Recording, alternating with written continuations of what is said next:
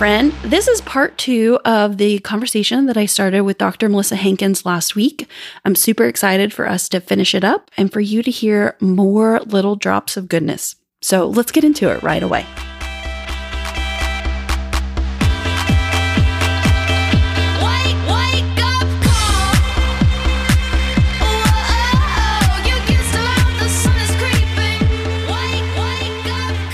I want to take a slight pivot because I think it's something that, as over the last 5 years, has been really revealing in my own life, is looking at how early life trauma perpetuates through into physicianhood.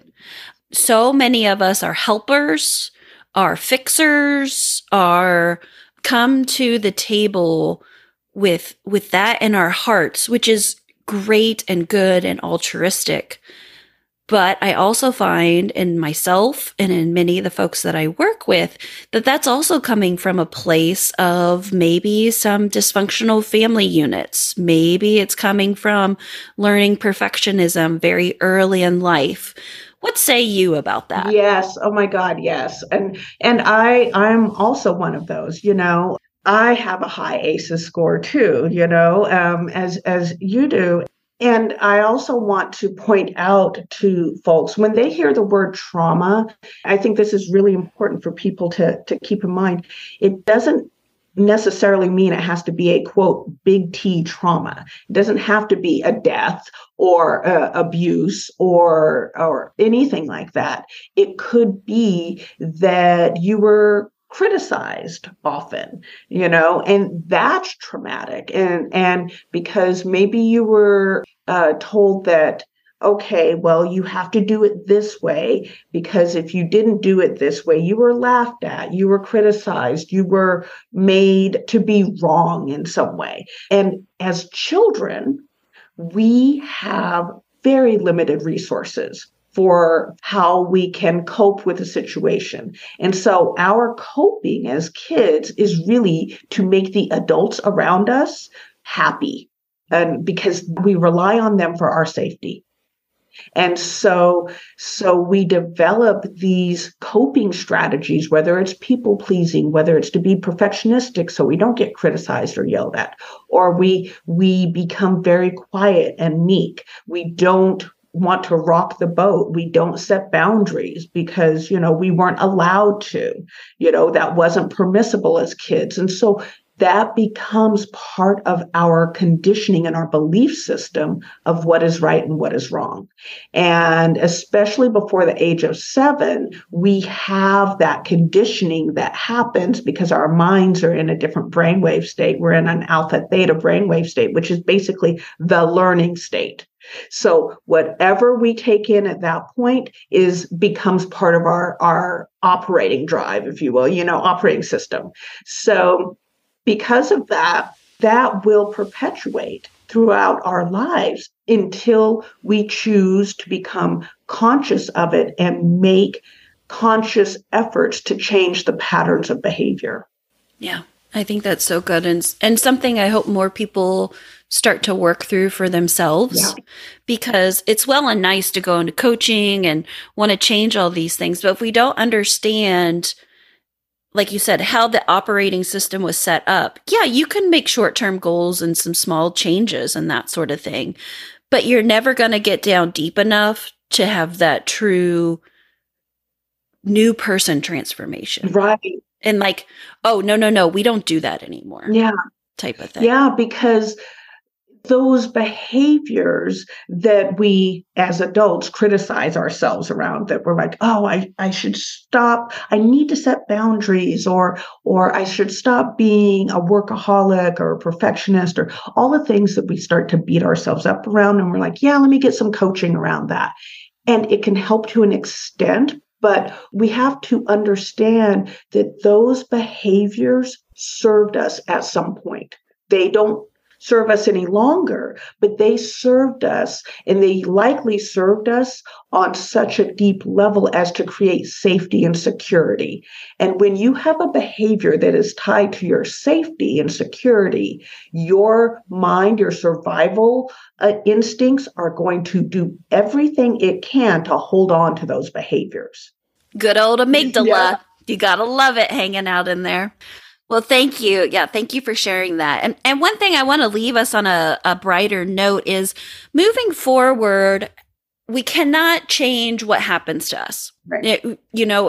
We cannot work a perfect schedule for which no pain, suffering, sorrow ever happens. We can't do our jobs without there being some hurt. We can't even walk through this day-to-day life, even if we're not physicians anymore, and not experience. It is a part of life.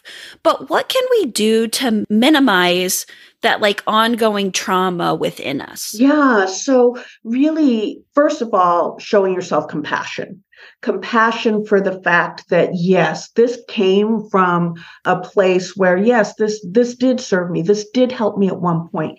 And wow, it helped me so much. It allowed me to get to the point I am now. Like it allowed me to survive and accomplish all these things. So I'm really grateful for it. And at the same time, I can let it go now. So allowing yourself to have self-compassion and even self-forgiveness is really important. So that's a really key piece. Another piece is when you are experiencing something in your day-to-day that feels traumatic in some way, or that really disrupts or dysregulates your nervous system, make sure that you have outlets to actually get back into your body. Because as physicians, once again, we are conditioned to shut off ourselves from our emotions, shut ourselves off from our bodily responses. And the more that we do that, the more disconnected we feel from ourselves and from our humanity. So when we can do things that allow us to kind of discharge that trauma, whether it's being in some way physical, going out for a walk, exercising, having sex, these kinds of things that can really help us get back into our bodies. And also in that moment, even just connecting with your breath and bringing breath into your body. And I, of course, do orienting tapping, which takes like 2 or 3 minutes. And you could just tap on certain tapping points of your body and just really connect with being present. Because trauma is not the thing that happened to you. It's how you are reacting to the thing that happened to you. And if you are reacting to it and stuffing it down, it's going to resurface. So if you have ways to allow yourself to let it out in that moment or shortly thereafter, you're less likely to have it continue to play back at times when you least expect it. Yeah, I know for me, in primary care, and sometimes we find the bad things first. And so it seems like here lately, there's just been a rash of bad news that I've had to bring people back into the office. And I purposely tell my nurse, like, that was really hard. Yeah. That was really, really hard. And just like acknowledging it in the moment instead of like rushing into the next room. Or I find too, my office managers on the far, far side of the building, and I'll just walk over there and say, I just had something really hard happen. I just needed to walk over there, and then I'll walk back to my side of the building as well. Those were things I would never even allow myself to do before because I was quote unquote too busy or needed to move on or that kind of thing. And when you start, like you said, giving yourself the permission to have that compassion for yourself, I find that then I don't have the bad dreams at night. I don't have the rumination of thought, and that sort of thing. That it is really freeing. And I'm still not good at it. Like, what emotion am I even feeling right now? I cannot tell you, right. But I think that's something that we're all still trying to get a gauge on, but just know that you're actually feeling is a really first important step. Yes. And maybe even, as you were talking, what dropped in for me is if it's helpful for you to have something in your office, like, a bear or soft blanket or something that's really tactile that feels like comforting and loving and self-care, just kind of go in and hug it or even ask for a hug from a staff member say, or talk, I mean, I'm a hugger, and say, if you and I were working together in the same space, I might be like, Erin, I just really need a hug right now. Some shit went down, and I need to feel connected. And so it may be a physical kind of thing. It may be, just as you said, just acknowledging and telling someone else, or it might be, having something that helps you feel more grounded and connected to yourself, that feels loving and nurturing. Explain to me, I think I have a basic knowledge, but explain again to me and to the audience how EFT, emotional freedom technique tapping, helps to get at this trauma that we haven't been able to release, and we haven't been able to connect to others. Right. How that works. So basically what EFT tapping does is you're tapping on a set of acupressure points, similar to acupuncture, but without the needles. And as you're tapping on it, it does a few things. While you're tapping, you're pulling up some sort of emotion or memory, something that feels unsettling or uncomfortable in some way. So you're connecting with that on a cognitive level. And as you're doing that, you're also connecting, or even if you aren't consciously able to name the emotion, you're feeling it somewhere in your body. So as you're bringing that up, you're experiencing that. And so as you're tapping, what the tapping does is it's sending a calming signal to your amygdala, basically saying, hey, stand down, you're safe. You're safe in this moment. And even while you're thinking of this distressing thing, because our minds are really looking to, when we feel something that's distressing or experience something that's distressing, our minds might think, oh, this is dangerous. My safety is at stake. And that's really 99% of the time not the case. We are not actually, our life is not being threatened most of the time. And so we're needing to send that calming signal to our amygdala to bring down that survival stress response so that our cognitive mind can come back online.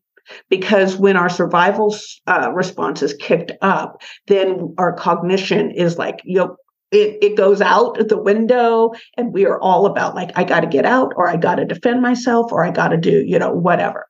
And so tapping really brings you back into your body, brings you back into the present moment, and helps diffuse that stress response. And there's research that shows how it decreases in real time, in the moment, cortisol levels, better than cognitive behavioral therapy or anything like that, even, with a 45-minute kind of tapping. But you can even tap for a couple of minutes and have some decrease in your stress response.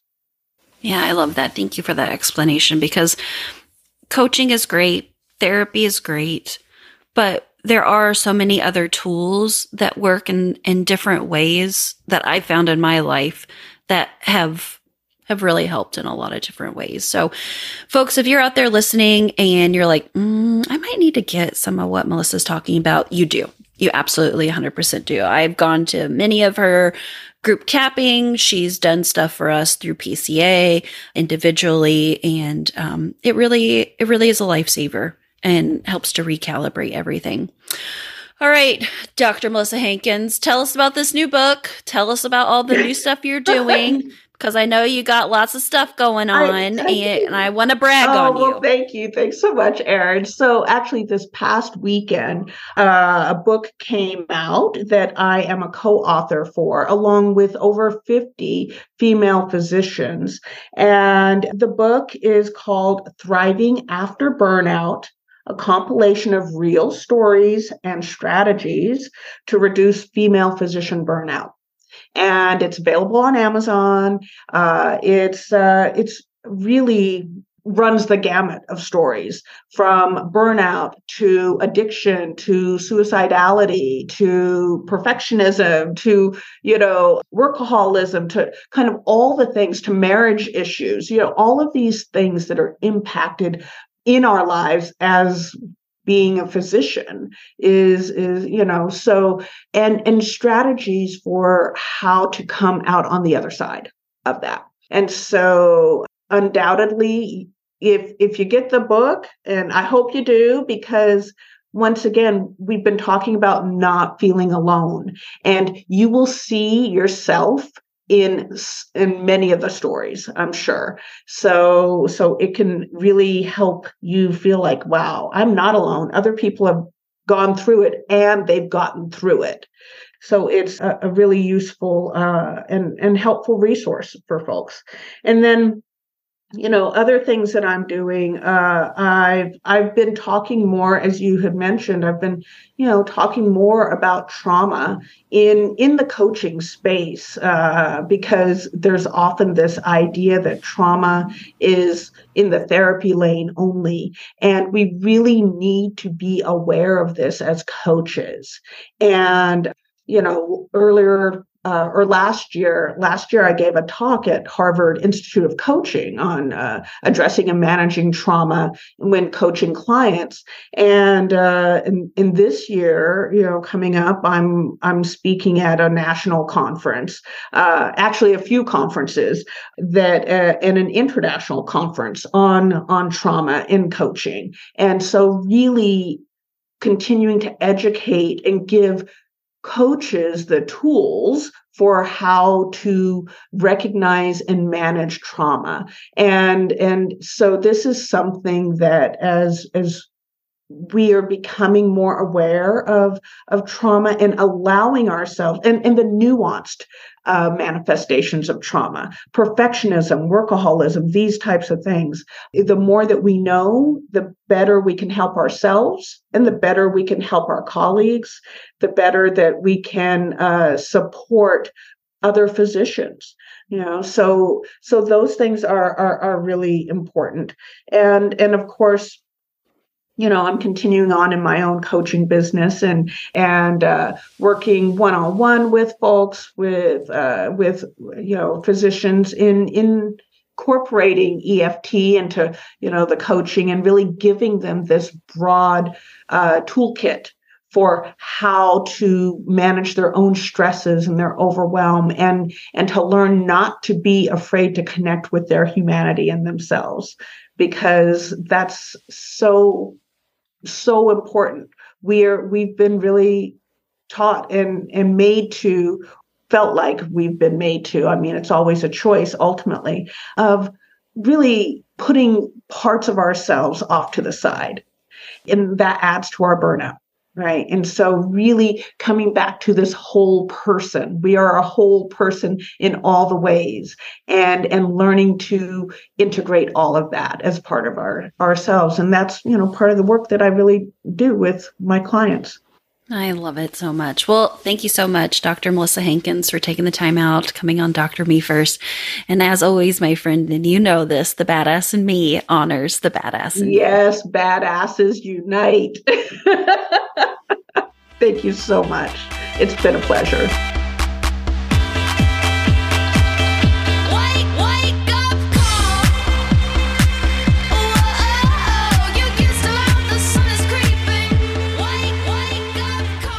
Friend.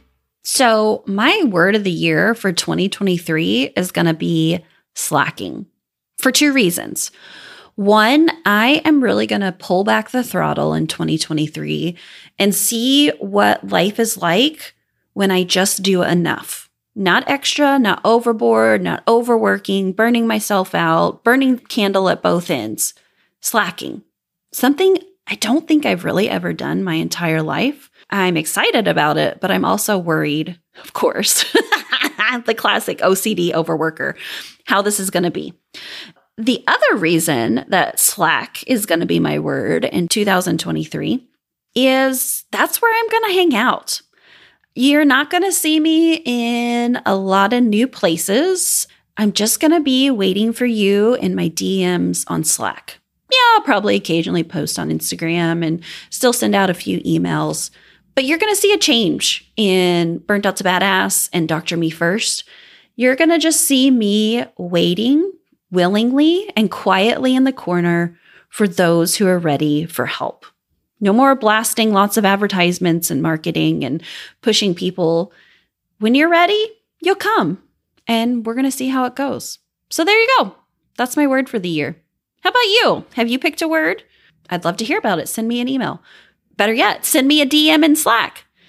Or maybe you want to join me, and let's make this the year of slacking. All right, friend. Remember, if work is your drug, rest is your recovery. Come over and hang out with Slack and me and start slacking off a little bit in life.